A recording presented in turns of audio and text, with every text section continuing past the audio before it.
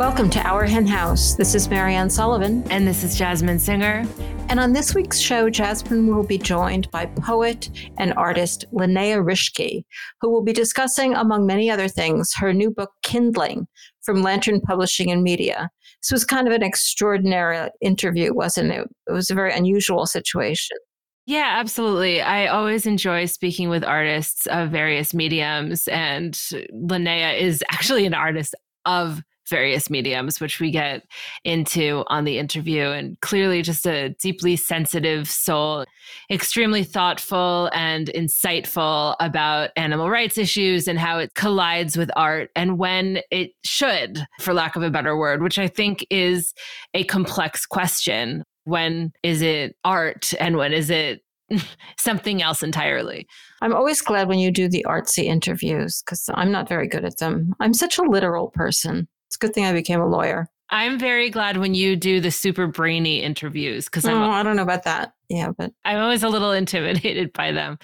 Anyway, I think people are going to really enjoy my conversation with Linnea. I actually had that thing happen where I forgot I was interviewing her and I thought we were just talking because there's just a lot of layers there and I enjoyed peeling back a few with her. Were you wondering while you were sitting at your desk with your microphone in front of you? Okay. Yeah, I get it. So I just got back from international travel. Yes, you did. You went to another country primarily to go to IKEA. Accurate. Mm-hmm. So I went to Canada, which is 2 hours away. And actually, I went primarily to go to the Dyke March, which is the day before Pride, customarily. And it is inherently a protest. And this was I think I talked about Toronto. it recently. In Toronto. Yeah, in Toronto. Yeah. And there was so much energy and it felt very much like a protest. But even though it was in Canada, it was really a protest against what's going on in the United States right now. And I needed that personally. I think everyone around me needed that kind of energy. And it felt very revolutionary. I was really grateful to not be the only one who was so angry that I could explode. And I went to IKEA. But at IKEA, not only did I get like a backyard set, like a table and patio paver thingies, but also I got vegan soft serve, which is available at the IKEA in Canada, but not here. That's definitely worth international travel for, vegan soft serve. Thank you. I'm glad you see me. I'm glad we are on the same page. So it was a giant relief the second I got into Canada because of how enraged I am and how enraged so many of us are. And I know that everyone else around me was also very enraged. It's hard to talk about this knowing that things are changing sort of on the day to day. So I don't want to get too much into the specific issues of what's going on in the US. I don't want to get too much into it anyway, because we'll just go off on a huge tangent. And it's all anybody's thinking about these days anyway. So, yeah. Right. Well, I will say I do find hope in what you have said a million times, even if I don't always believe it, which is that as animal activists, we are used to being super angry and knowing about the hell. I'm not sure that's hopeful. I found it. It's kind of depressing, actually. Don't take away my hope. We've always been hopeless, so this isn't that bad. No, it's hopeful. Okay. My point is that I can deal with this. I got this. I'm angry and that's okay. I don't have to solve the anger. I can just be angry. Then I can do something about it because it's in my muscle memory to be an activist. And so I will activist. Well, it is a really good idea for everybody to start flexing their activist muscles because some crazy stuff is going on in this world. And I doubt it's going to stop anytime soon. Yeah. Can we just talk about vulnerability for just a second? Because it's funny because I think a lot of activists or advocates or whatever you call yourself inherently have to put ourselves in situations where we are vulnerable when we stand up for anything. And it used to be, I feel like the stakes didn't always get this high. Like sometimes we would talk about something that we cared deeply about, and maybe we were met with curiosity a little bit more, but now it's just hostility. Like everyone is so hostile, at least in the US. And maybe this is just my perspective. Are you feeling that way too, or no? Of course I'm feeling. I mean, I think everybody's feeling that way. I don't deal with it that much because I'm not on social media that much, and we have our henhouse family, and we're mostly kind of on the same page about, at least about important things. So I'm not sure I deal with the hostility, but of course I'm aware of it. I mean, who isn't? It's crazy. It's just crazy what's going on. Yeah, I completely agree. It's also the 4th of July is coming up in the United States, Independence Day. It's complicated, right? Because it reminds me a little bit of what was going on during Thanksgiving when we were talking about, well, do we celebrate it, or do we assimilate and create the vegan version of it, or do we boycott it because it's rooted in such bullshit? I feel like, not a whole lot of country pride, right? Which is the biggest understatement in the world. I'm like, but I don't think that can be that's what they sell us, that you have to be patriotic in the sense that, you have to love America. You have to think everything about America is great. It is, but I don't think it's a good idea to just throw out the holidays. I think you have to use them and transform them to your own purposes. And you can still love your home. I always liken it like you love your country kind of like your mother, though at the moment we have to assume you had a really, really bad mother because things are bad right now. But you might still love her. There's an attachment, and you have to, everybody's going to get mad at me. I'm nervous about saying anything, but I think you have to find ways. This year, it doesn't have to be a celebration, but you have to mark holidays. I really believe in that because they're kind of like the markers of your year and time to remember important things. And sometimes those things can be a celebration. Sometimes they need to be maybe something a little else. And one of the things, and we've been talking a lot about rituals of late, and you actually did a ritual for summer solstice, which we can talk about in a moment. But I think that it's a really good idea heading into the 4th, which is coming up soon. And sorry for the rest of you who aren't in the States, but you probably have your own days that you have issues with. But heading into the 4th, just think more seriously than one usually does about how to mark it and what would be some good rituals to practice that would make it feel right. I was going to say make it feel okay, but it won't necessarily feel okay, but it would feel right for the circumstances. So that's how I feel about it. Yeah, I like that. We're used to doing that as vegans in a way, because we're turning our celebrations into the vegan versions of them. And many of us find a lot of joy in that, and a lot of joy in the community that we can share that with around various holidays. And I love the idea of ritual. As you know, you're right. We did do a summer solstice ritual recently, on summer solstice, in fact. Good timing. And, yeah. Brilliant. I know. I thought so too.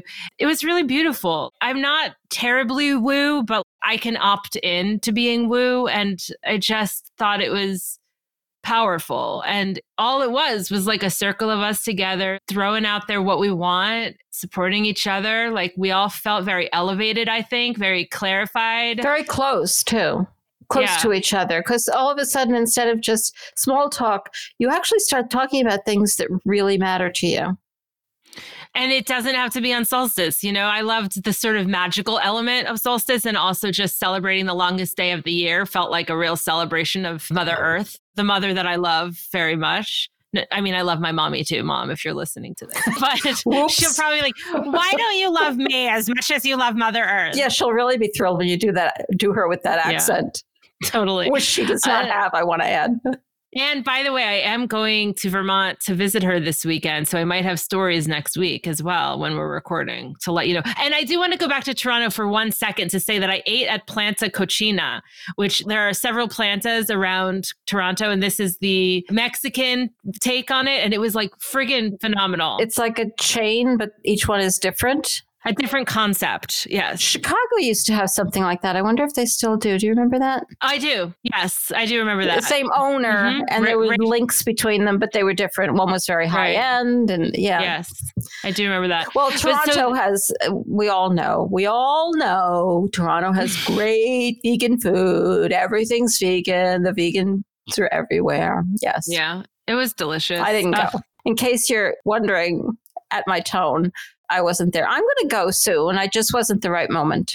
And I invited you. I just want to be clear. But thank you for taking care of the dogs and the cat while we were gone. We had fun. I heard all about it. So back to ritual. I think you're right. We need community right now. I mean, we've talked a lot about how we need to be taking good care of ourselves and one another. Step that up, folks. Step that up. And if you want to do it having the excuse of the 4th of July, do it. If you want to do it having the excuse that you have that day off of work, if you have that day off of work, do it. If you want to just do it on a Tuesday and be like, yo, let's all get together. You could just get some vegan cheese and either wine or alcohol-free wine or whatever, what have you. Have people come over. You're really providing all of the suggestions here. You could get alcoholic wine, you could get alcohol, you could get beer, or you could get alcohol-free beer, or you could get seltzer, or you could get actually sugar soda with sugar in it. Not something I drink. Seltzer without bubbles. Bubble-free, otherwise known as water. Water. Lots of options available. There are a bunch of different things you can do for a holiday. And you don't have to do it on the holiday, but in my mind, it makes sense to do it actually on the holiday. Jasmine likes to do it on Tuesday instead of Monday, but whatever. And I think foods are really easy for vegans on the 4th of July. All of the foods, you can have just the classics. You can have hamburgers, hot dogs, watermelon, corn on the cob. All right, that's easy.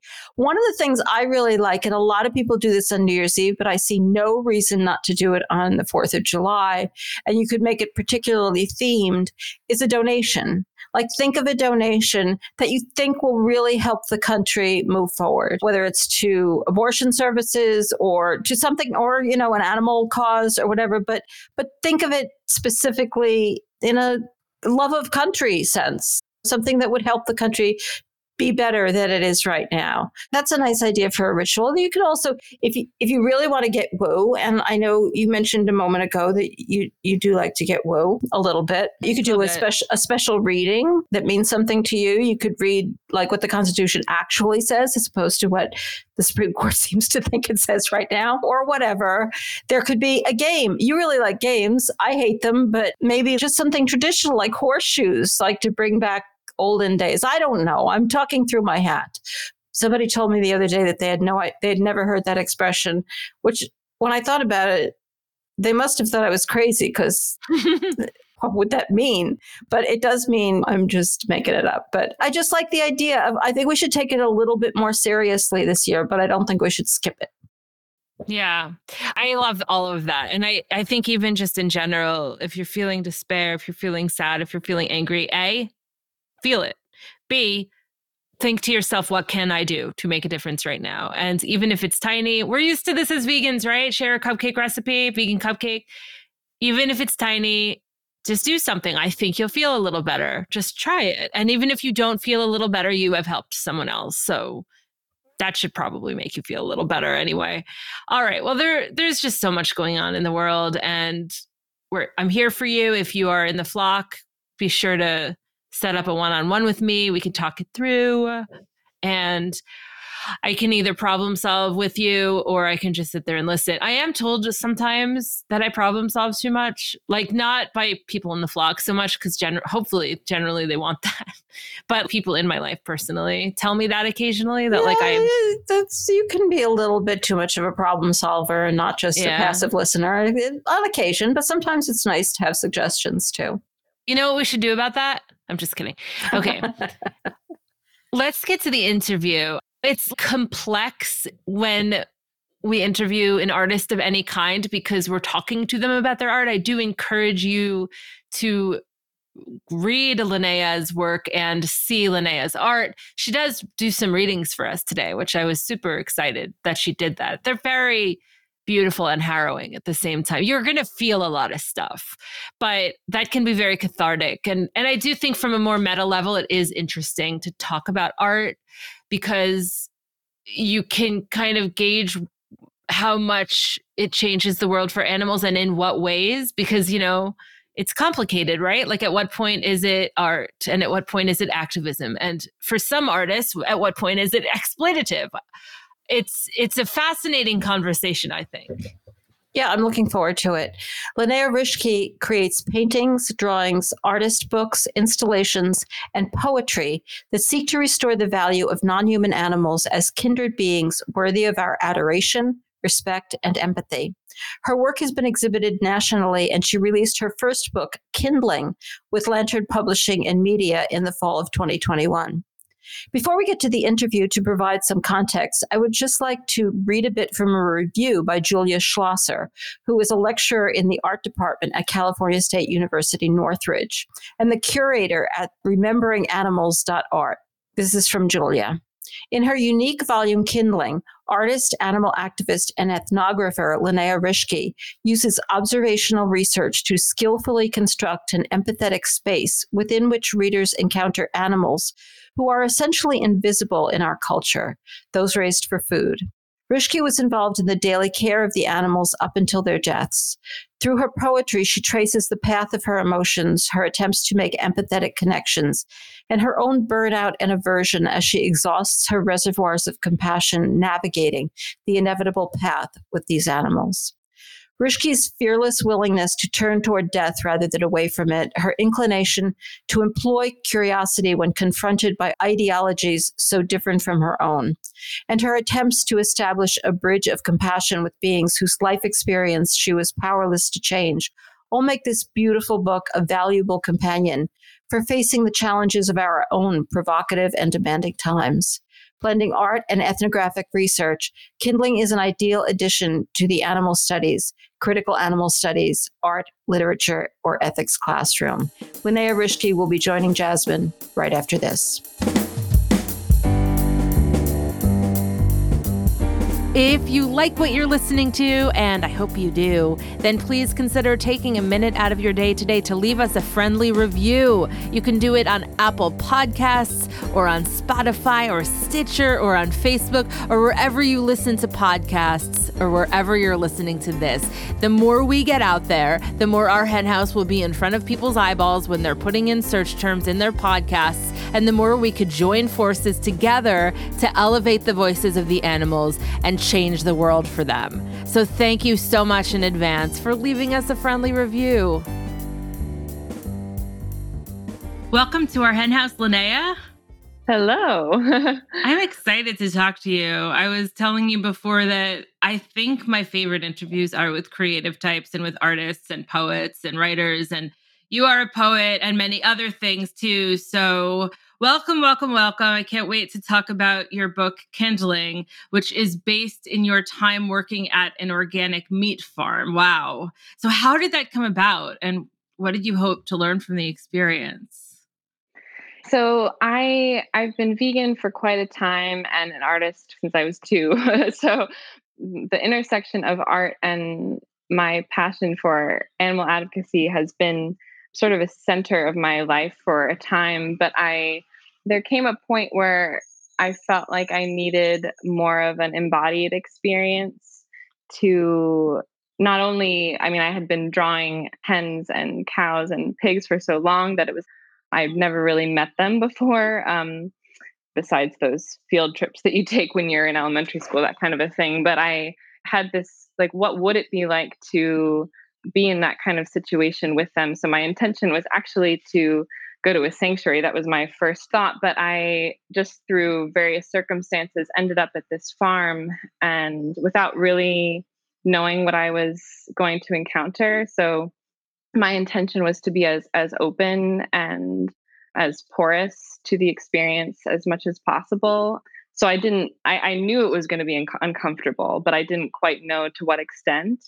So that happened in 2019, which the book came from, but it's been like a really pivotal point that has changed my art practice since then. So wow.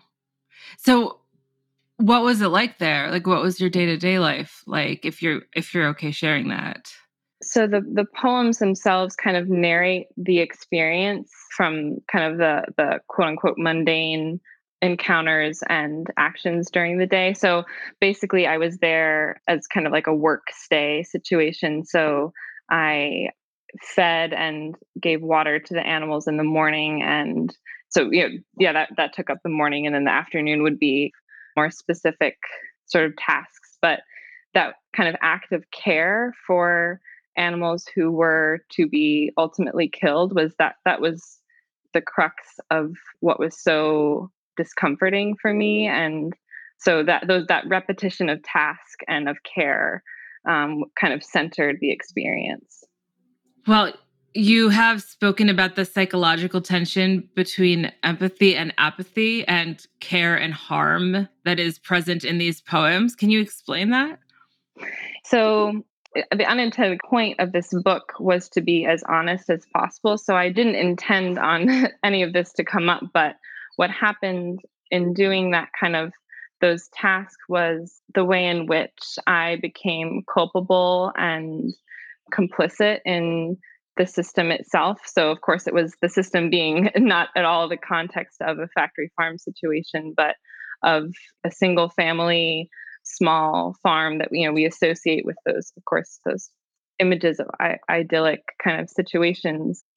So, the embodied experience of care that easily flipped into harm in the way in which, like, I talk about that in the poems of when animals would try to escape and I would try to get them back in the cage, that I would hurt them. Or it was so interesting to me how the stress of the situation, even though they weren't in those tiny battery cage situations, of course, but they were still very stressed because they had no control. And that stress, partly through empathy and partly just in being the role of the worker, kind of became in my own actions, like kind of drove my own actions, which was very uncomfortable for me. So that I tried to be as honest about that in the book, just to also hopefully be a lens with which, because I think there can be this sense of like higher than thou, of course, in veganism. And I really wanted to be like, this was my honest and genuine response. And it was horrible. And I hated myself for it, but I think that was important to be honest about. Wow, there's a lot there. I have so many more questions, but I'm wondering if you would mind sharing one or two of your poems before we go further into the questions. Yeah, let's see. I'm going to read the poem called Foreign Matter. So it's related to what I was just speaking about.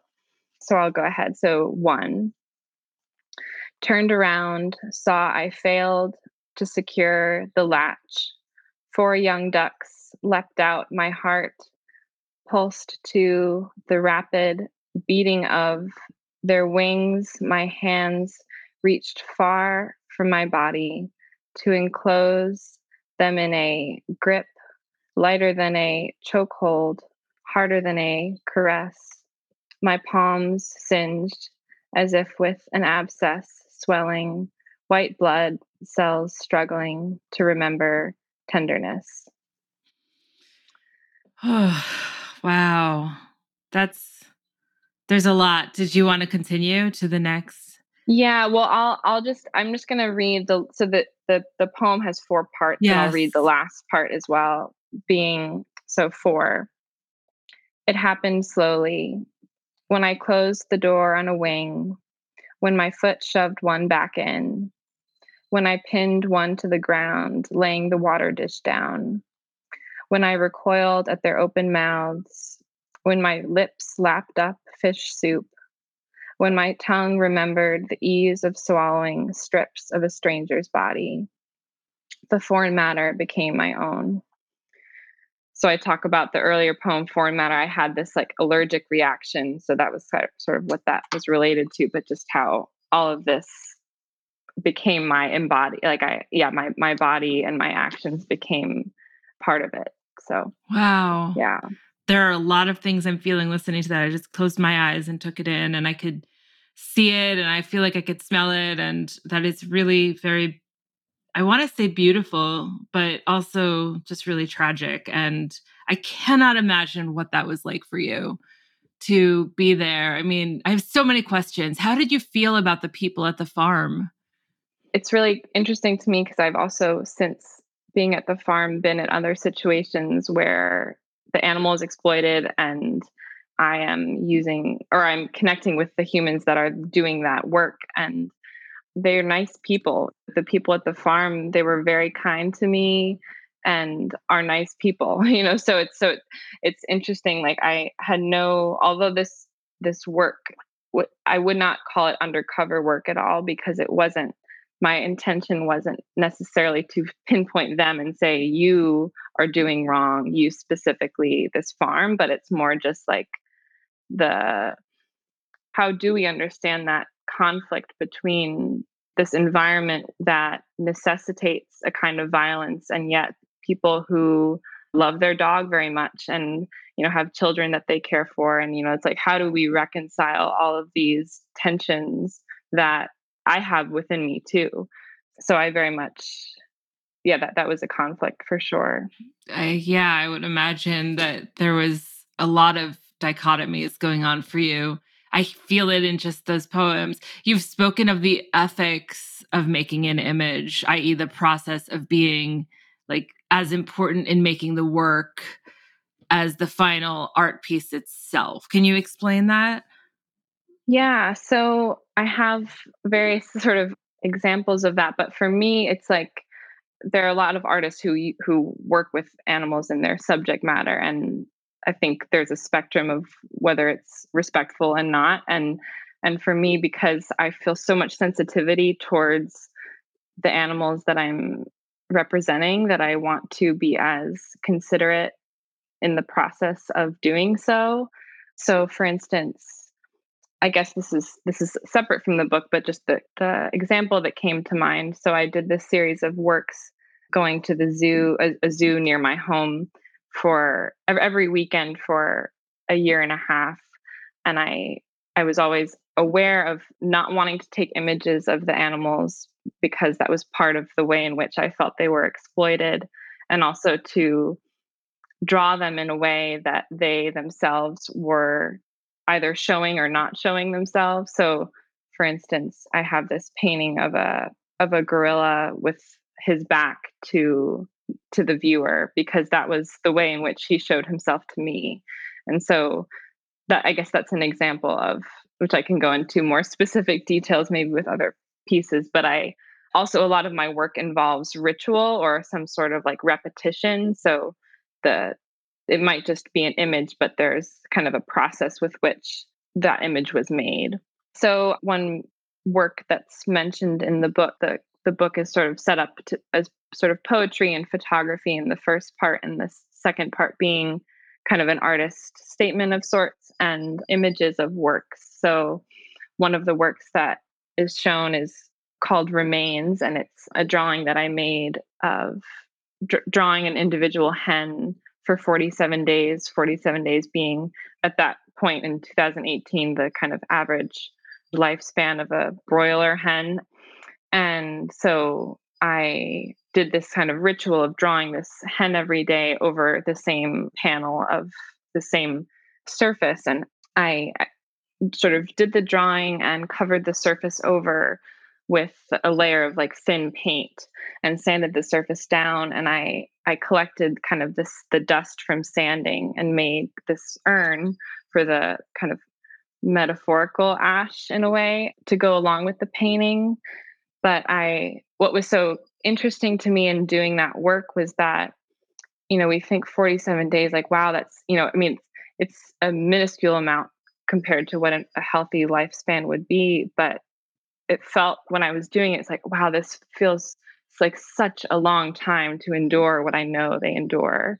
So I didn't, in physically feeling that and doing the work, I hadn't considered that quite the same way, and kind of witnessing it through imagination. Mm. But so Wow. things like that. Yeah. Wow. That's what an amazing idea too, with the sort of dust and just sort of letting it represent the body of this being. These poems are obviously full of pain. Can you talk about the importance of holding grief and discomfort in your work?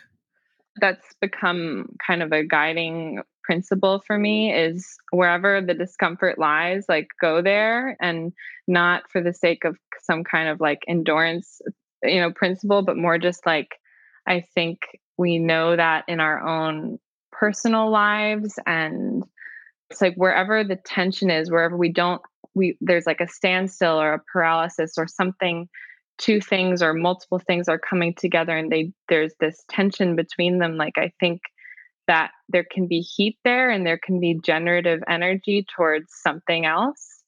And I like sometimes like what could that be?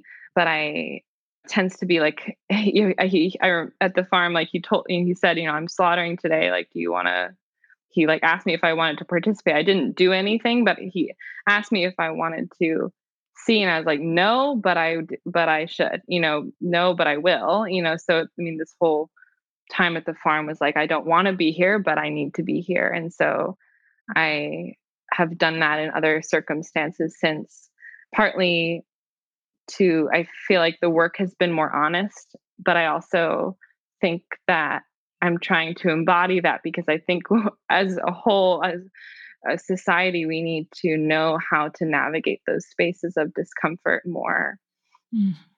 I would love to hear another one or two if you don't mind. Yeah, sure. So, yeah, related to what we were just saying of discomfort. So, this poem is called Normal. Every morning, every morning I knew to look for dead bodies in cages. Rabbit lying stuck stiff as a plastic doll. Chick drowned in her water bowl. Quail flattened with upturned feet. Young duck furred with her first feathers. Chick matted down in the wood chips. I told myself no shovel or glove. I told myself my skin must meet theirs. I told myself reach in and reach out toward the stillness of their bodies that sent shocks up my arms. Wow. Is there more context about that one that you want to share? Well, it's death is very normal at a farm. So, a lot of times those bodies are taken away quickly, or, yeah, just like you a shovel or glove to take them out. But I when I could, I wanted to be as present to that individual as possible. And like, if that, I mean, but most of us have had that experience of like a dead body. Like, there's so much like you don't want like there's something physical going on, like I don't want to touch it, but and like that stillness is so, anyway, it's just yeah, it's very hard. So for me, it's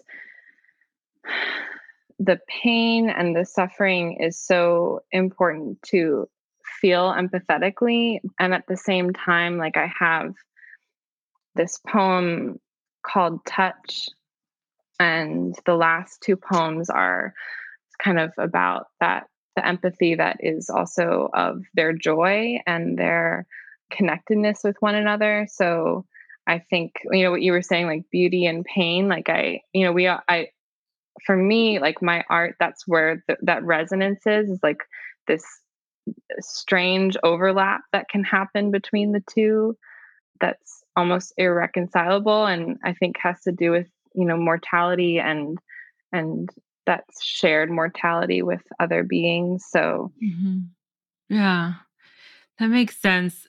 You have said that through image making, I do not intend to capture the animal subject, but tactily feel my way toward them and evoke their elusive presence. Can you explain that process in the context of a specific example?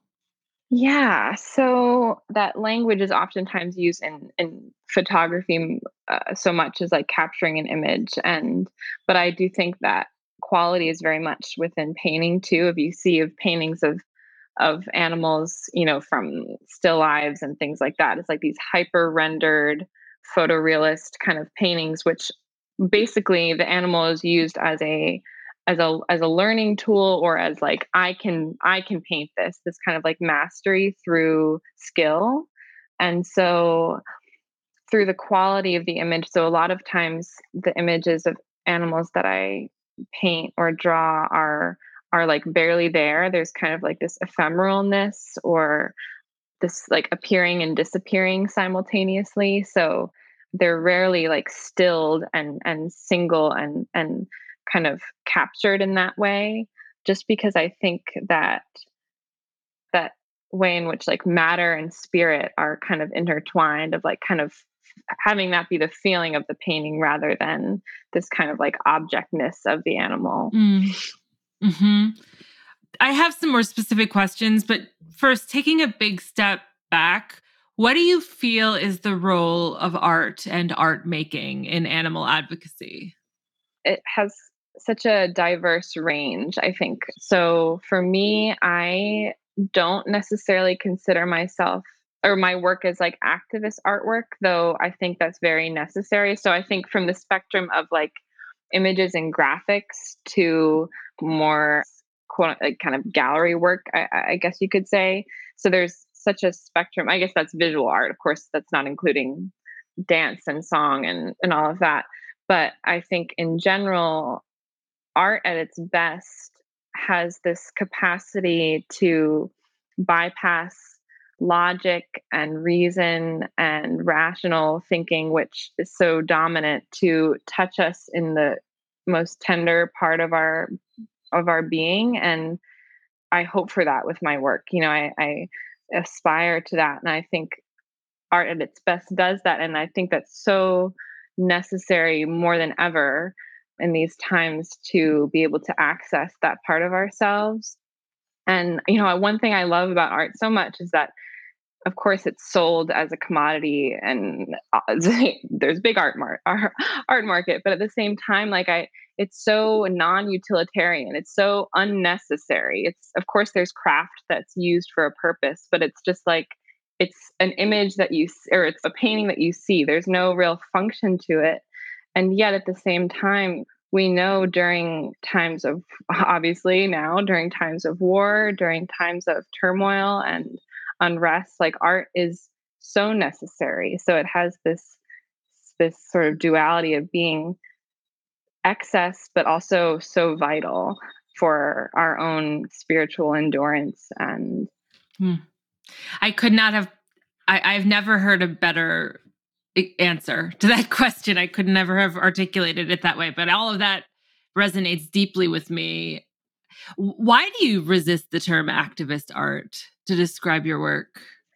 I guess it's not that I resist it necessarily. It's just I definitely am an activist myself as a person, but I think my is mostly because I think of like when I think of that term, I think of like this kind of like forward moving, definitive, very strong, forced kind of will. And though I feel that very much, I think my art is more like, as it's becoming more so, and again, I don't know if I have it right, but this kind of quiet, reflective space of like stilled space. And I've tried a lot of tactics of more straightforward, a lot more like kind of illustrative in a sense, images. And I think those have for sure a role. But the responses in my art that I've gotten, that when the images are more like that, people tend to get more defensive. And if they're a little bit more open and subtle, there's like this they kind of haunt people a little more. So I don't mean to resist that term. I just think that my art functions a little bit differently. And at the same time, I must assume that you want to have these poems read not just by animal rights vegans, but by people who might be led to think about animals in a new way because of them. How does that come about? I am figuring that out. It's like The big question. it is it's the big questions. I mean, in some ways, that is the potential of art that I think is great. Is that a lot of people who come to art spaces are the widest mix of people. Hopefully, I mean, it can be an elitist group, but in the kind of spaces that I'm interested in, it's a diverse range of people who oftentimes are not vegan, and that's many times people who see my work are not vegan. But I often, I've gotten that so many times. It's like, oh, so you want me to be vegan now? People will say that. It's like, I mean, yeah, but not that. I don't mean that like to say that's not that is my goal, but at the same time, it's like I actually do believe that more and more as I keep making work is that yes, that is what I want, but at the same time, it translates to an even broader way of being in the world that can't help but happen to be vegan. But it's like, how else do I live differently? Right. And you've said that, and I'm quoting you, connection, the kind that nourishes the marrow, does not know the bounds of species. I do not risk hyperbole to say that all humans know this truth. I think that most of our listeners understand that sense of connection very well and perhaps include it among the fundamental joys of their life. So, another big question for you: how do so many humans manage to forget it so completely? I think it's almost for me less of a forgetting. It's just this like strange morphing that like we all have that core, but it just turns and kind of becomes this strange monster of something else. Like I even just experienced that recently, that something that came from a love for this individual, it just turned into like, how does that possibly look like love to you?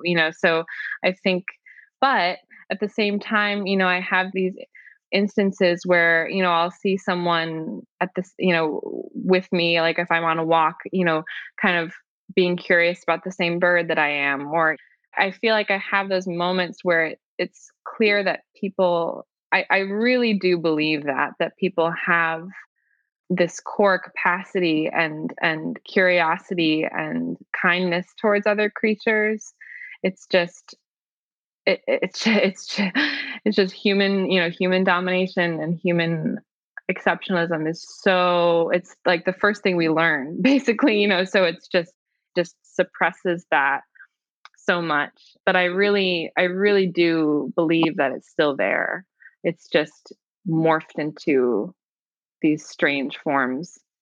And also, quite honestly, like I have friends or people I know who, it's like we all know people like this, or it's just like, oh, I just don't want to see that. If it's like a video of a slaughterhouse or all these undercover videos, like I can't see it. I don't want to see it. But like that's saying the fact that you actually know that it would be really hurtful to there's empathy there. It's almost too much to hold. And so I think for me that's when uncomfortability and comes back, where it's just like, can we hold that tension, like we care and yet we can't. For a lot of people it's like, how do I act in a way that I care? So Yeah. Well, and yet you have gone the opposite direction. You like went right in. And I'm not even sure how to articulate this question, but like, are you okay? I mean, the reason people can't go in or see, I don't want to see it, that whole thing is because like sometimes people think that they're only capable of so much trauma, and you went like right in. Like, where do you put it? How do you go about your days?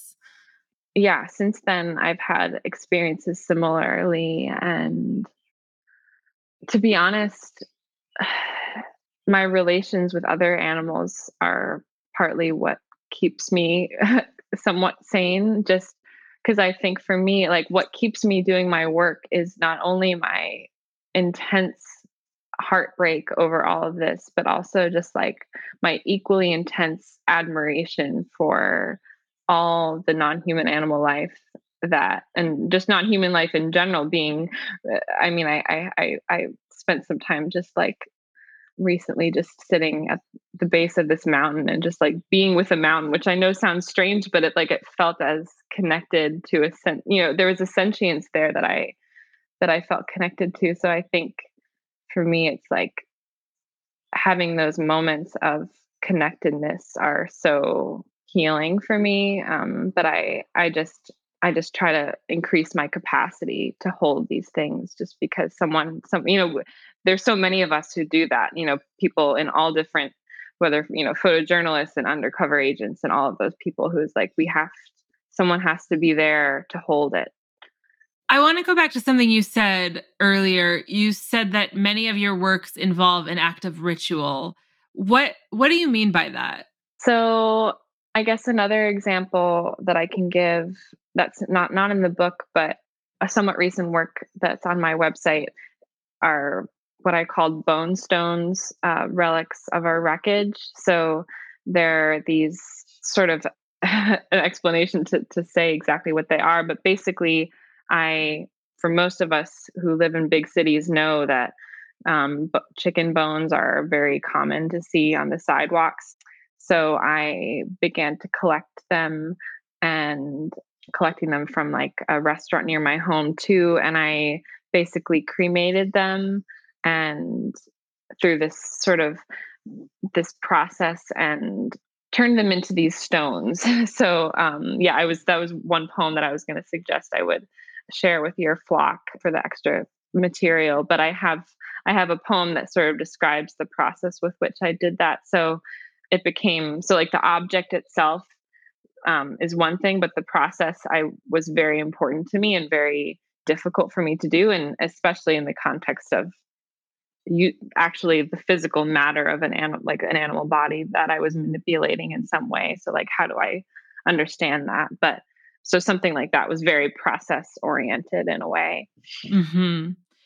I spoke with another artist, Linda Brandt, who had put together something called The Monument to Animals We Do Not Mourn.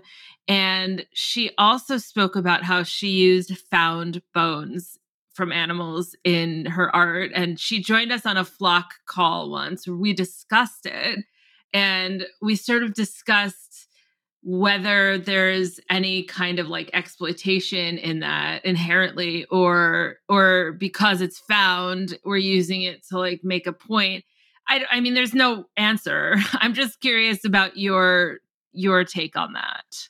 Yeah. Well, I think in some ways, like the poem that I wrote kind of deals with that more directly. So I definitely understand that for sure. You know, I felt a tension there myself, but for me, it was partly, oh, I guess number one to say, like I've thought since then, like I would never sell these works for some, you know, like they're inherently a body that I've changed into a different form, but like I would never add to the commercialized aspect of that.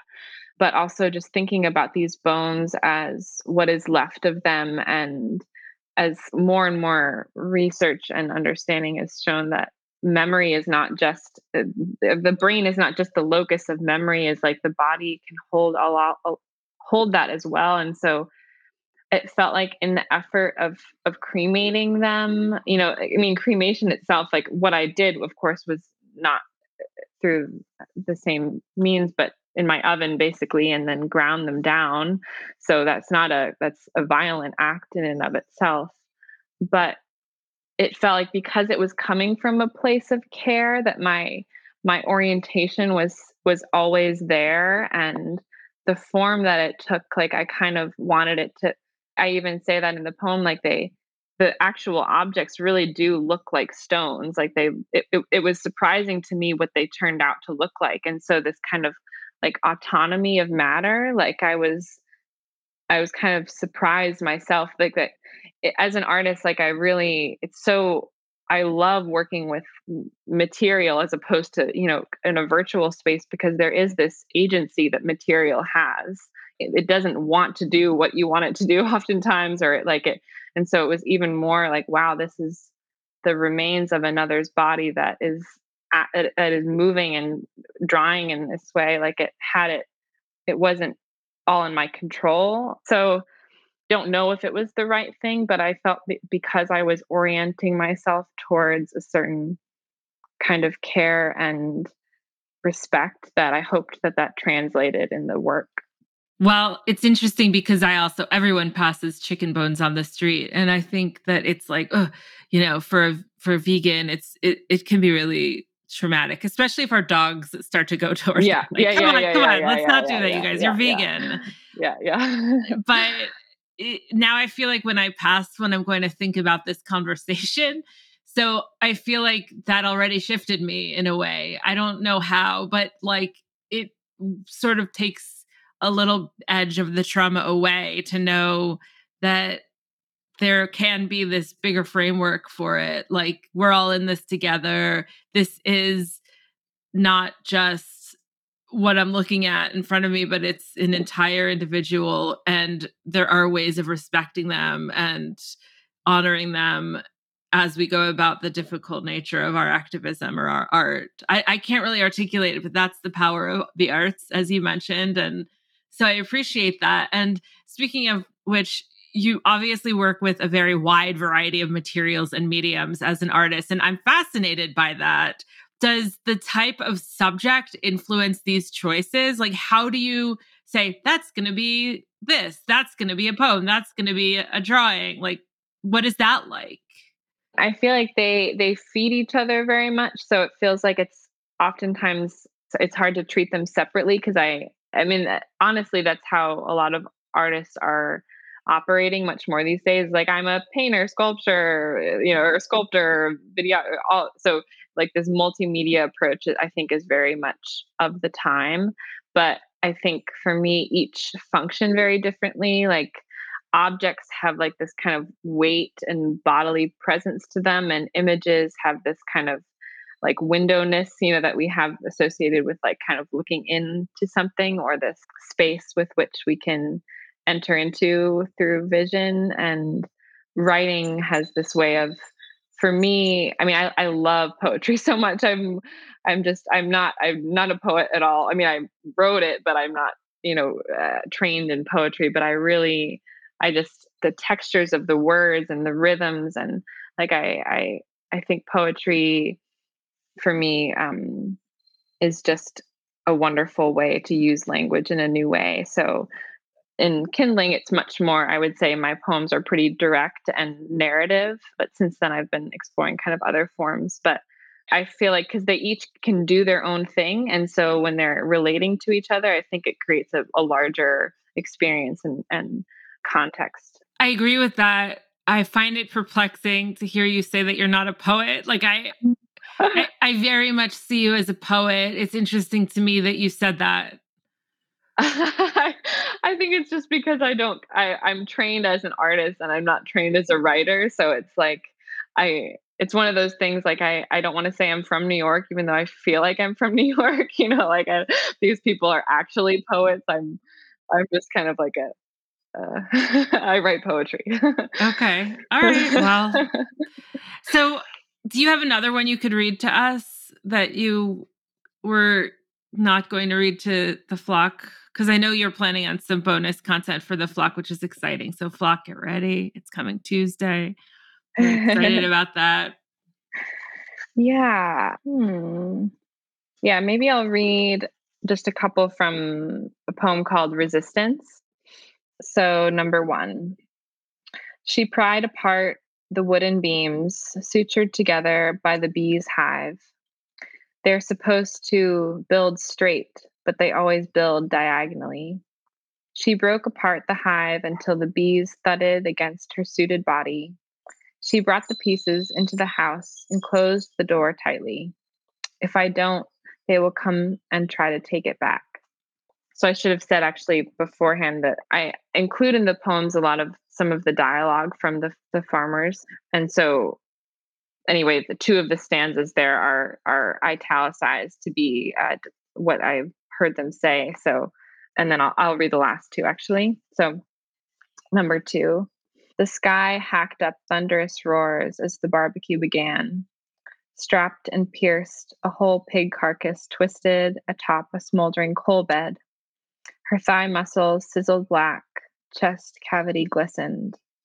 In dark orange drips, her flesh ran like rain. Number 3, 7 gone.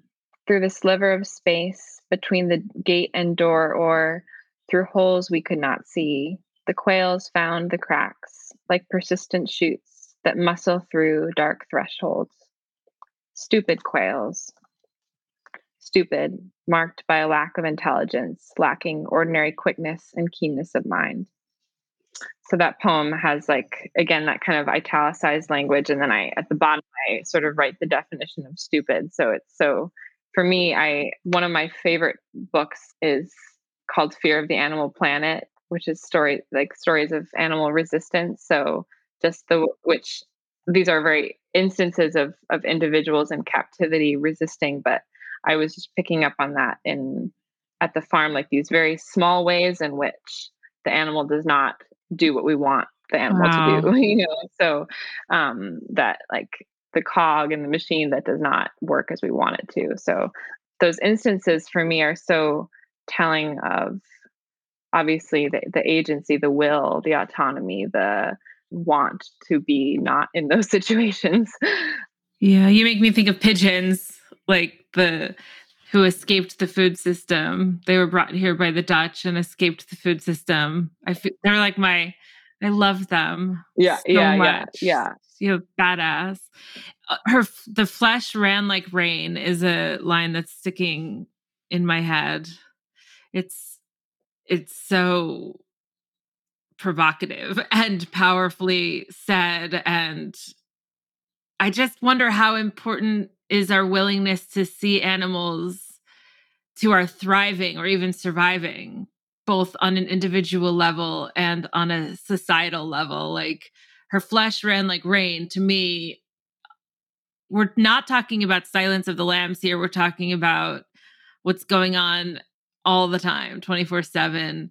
So what do you think? How important is our willingness to see animals when it comes to our ability to thrive as people in our Mm. lives? You mean like kind of going back to like how do we hold that discomfort, or like how do we keep Yeah, I just exactly. Sorry, I know it's a bit of a strange question, but I am wondering like so many people around us don't see the animals. Are we having some kind of deeper existence because we do, or are we just suffering because we do? yeah. Well, for me it's I've noticed that more recently, like my capacity, which I don't think it's mine. It's just like what my experience of empathy is both my curse and my gift. Like in the sense of I think empathy, if we really cultivate it, is tragic. It's horrible to be that sense of connectedness with suffering, but it has this immense wonder and joy to it as well. So like I've noticed that for me with like for instance like this there's swallows that recently came migrated, that's a sign of spring that the swallows are here, and I could spend hours just watching them, just in the sense of like empathetically, like just wondering like, wow, how are you moving that way, just this kind of like wonder. And a lot of people can't do that, and I think that it's hard to even know what that is, but I think it's like the patience and just stillness, that empathy, like you just have to like wait, like it's this like embodied experience that I think we don't quite know how to do in its difficult forms and its wonderful forms. Yes, that is well said. So, I'm just curious about your own personal awakening to animals. I mean, you have this profound sense of them, of the animal world, and of the divisions and connections between humans and non-humans. When did this start?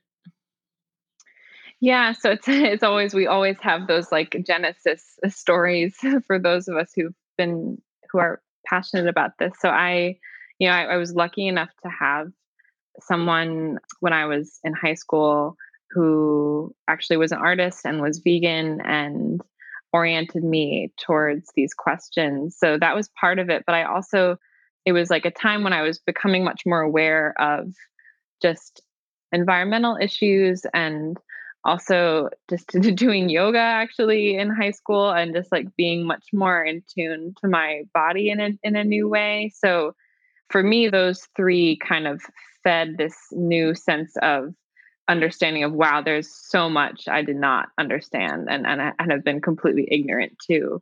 But I was also kind of at that point, my art was having much more of a kind of an activist lens to it.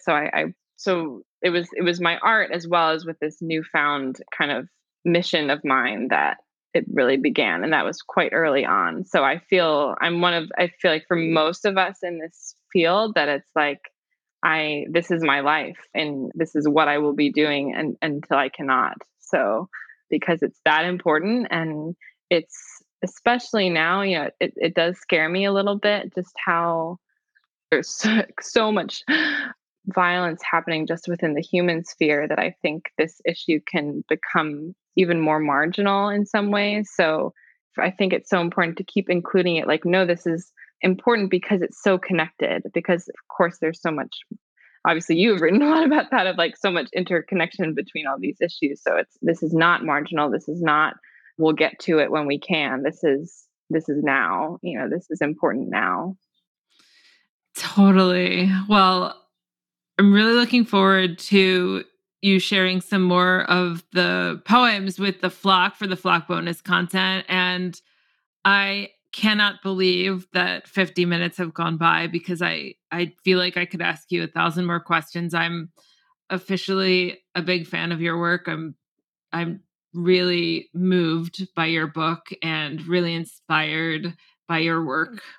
So can you tell our listeners how they can follow your work and get a copy of your book? My website is not my name at all, which makes it slightly confusing, but it's www.reembodimentproject.com. So it's reembodimentproject.com. My book is published through Lantern Publishing and Media, so you can find it on their website. And I do have an Instagram. I don't really use it, but I do have one. What is it? It's my name. So Linnea_Rishke. Well, we'll link to all that in the show notes as well for people who are interested in getting a copy and following you. Linnea, thank you so much for spending your morning with me today and for all that you're doing in this incredible piece of art that you've created. Yes, thank you so much. This was a pleasure. Greetings, listeners. Just a reminder that if you are a Flock member, you will get a link to the bonus segment in your email on the Tuesday after this podcast episode goes up, or you can always find it on the Flock Facebook group. And if you're not a member of the Flock and you can afford it, you can join for $10 a month or $100 a year at ourhenhouse.org/donate. Also, if you are a Flock member, please join us for our Flock First Friday Zoom calls, which are once a month on the first Friday of the month at 4 p.m. Eastern, where we have inspiring guests and great conversations about activism and animals and life in general. So if you're a member of the Flock, check out that Flock Facebook group for updates or write to us at info@ourhenhouse.org. And if you write to info@ourhenhouse.org, you can also set up a one-on-one conversation with me too, which I hope you do, because I always have a lot of fun and I want you to also. And thanks so much for joining us in our mission to change the world for animals. Bye.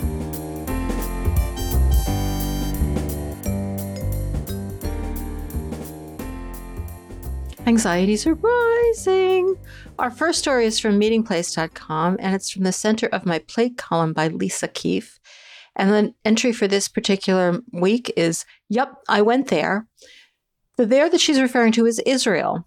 And the reason that she went there was to find out more about cultivated meat technology, because Israel is kind of at the center of that technology. And though this isn't exactly rising anxieties, there's a little, but it's mostly, I just wanted you to hear what she had to say, since none of us have gotten to taste this stuff yet, unless you've been traveling to Singapore. But, it's not authorized yet by the USDA and the FDA, both of which have supervision over cultivated meat in this country. In the US anyway. And her spoiler alert in this column is it was good, truly good, all of it. She had been at some conference in Germany, the IFFA, which apparently celebrates all things animal protein and butcher related. That sounds like a blast, doesn't it? It's just where I want to go on vacation, hanging out with the butchers. But she also points out that every major exhibitor there was, quote, doing double duty with its conventional and alt meat messaging. So that's, a step in the right direction. But then Israel, she got invited to Israel, and she mentions that one of the reasons Israel is really, really focusing on this technology is because food security is a big issue. So the government is really getting into it in a big way. And this is a quote: "The cultivated beef and chicken items that I sampled in small amounts were absolutely delicious." Then she goes on to mention that the whole muscle versions, that's an attractive phrase, isn't it? Let's have some whole mussels for dinner. Well, that's what they are.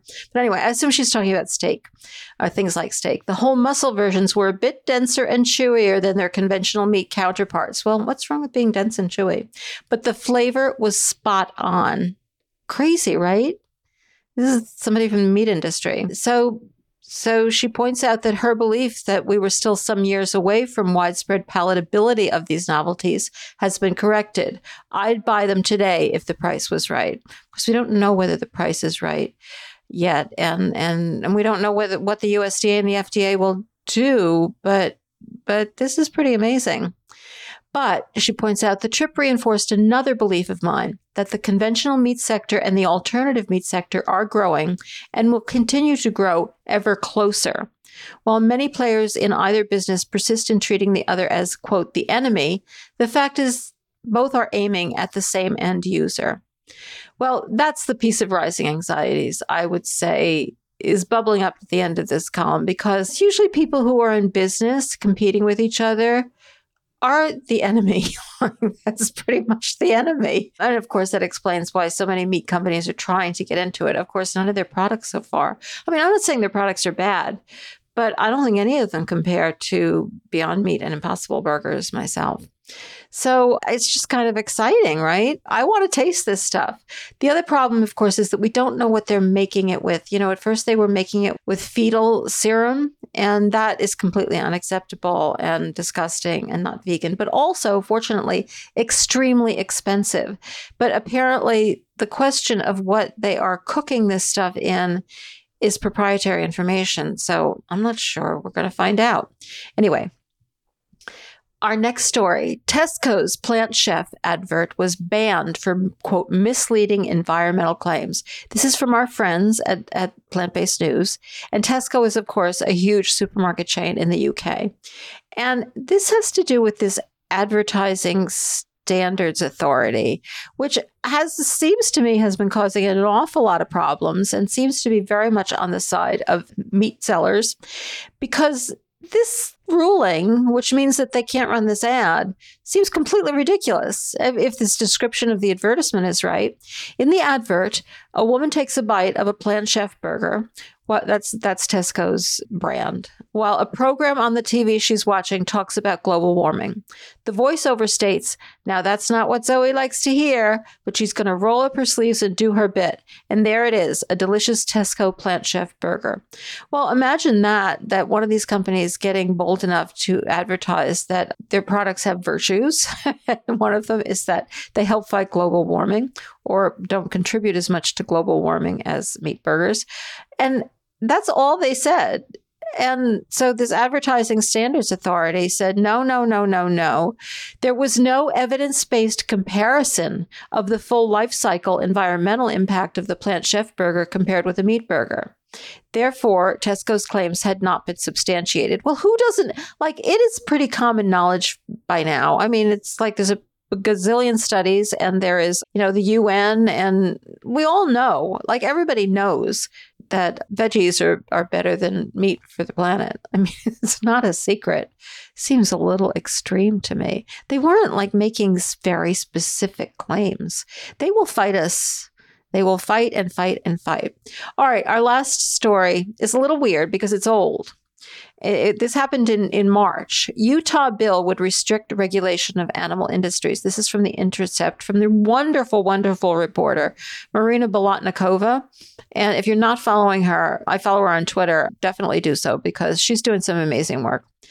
So she published this in March, and she was very worried because this bill had passed the state house in Utah and was just immediately being sent to the Senate to get passed. And it's a really bad bill. It's very extreme. It would ban local governments from prohibiting or effectively prohibiting the operation of animal enterprise, which is defined so broadly that it could cover virtually anything. We're not just talking about factory farms. It could cover like a restaurant that sells steak or a car dealer that sells leather interior, like whatever. So it sounds very much like a ALEC bill in the American Legislative Exchange Council, but I don't know that that's the case, and she doesn't say that's the case. But anyway, so this bill was introduced by Representative Joel Ferry, who was a farmer and rancher. He asked whether it had anything to do with localities' ability to regulate CAFOs, factory farms, and he said absolutely not, which is completely ridiculous. I mean, that's what it's all about. They don't want local governments getting in the way of states. The state government is owned by the industry. So they don't want local governments saying, no, we don't want a factory farm in our town. And they're trying to prohibit them from doing it. That's clearly what this is all about, though they do wind in a lot of other things together. And, this is by far the worst bill, but there have been other bills like it. I mean, certainly in other areas, there are these kinds of bills, but even within animal rights, there are preemption laws revoking cities' rights to have their own regulation on puppy mills and pet stores and banning local governments from regulating animal husbandry standards. But this is by far the most extreme one. And all right, it didn't pass. So, maybe our anxieties should have arisen in March, but we should be over that by now. But here's the thing. I happened to be reading her Twitter feed, and it turns out that this guy, the one that I mentioned who introduced this bill, who's a rancher and a farmer, his name is Joel Ferry, and he introduced that bill. He wasn't successful in getting it passed. But, somebody decided to make it up to him by naming him the new head of Utah's Department of Natural Resources. And this is in the middle of Utah dealing with a huge water crisis, Utah being overrun with factory farms, which, are huge water guzzlers. Smithfield leaving Utah, probably because of water problems. And he is now the head of the Department of Natural Resources. As Marina said in her Twitter post, you can't make this stuff up.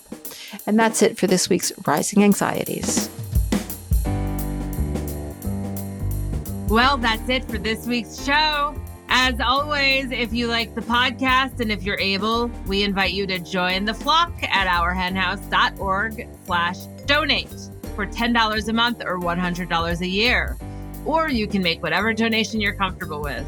Another way to support us is to leave us a fabulous review on Apple Podcasts or wherever you listen to podcasts, or like us on Facebook.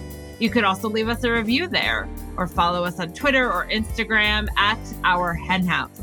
If you shop on Amazon, you can use Amazon Smile using Our Hen House as your favored charity. And of course, tell your friends about us. If you're one of our listeners who already supports us, thank you so much. And thank you to my co-host, Marianne Sullivan, and to Jen Riley for her work in producing this podcast, to composer Michael Herron for the music. Thanks to Eric Montgomery of the Podcast Haven for his work editing this podcast, and to our production assistant, Jocelyn Martinez, and to Vicky Bichler for her membership and administrative help.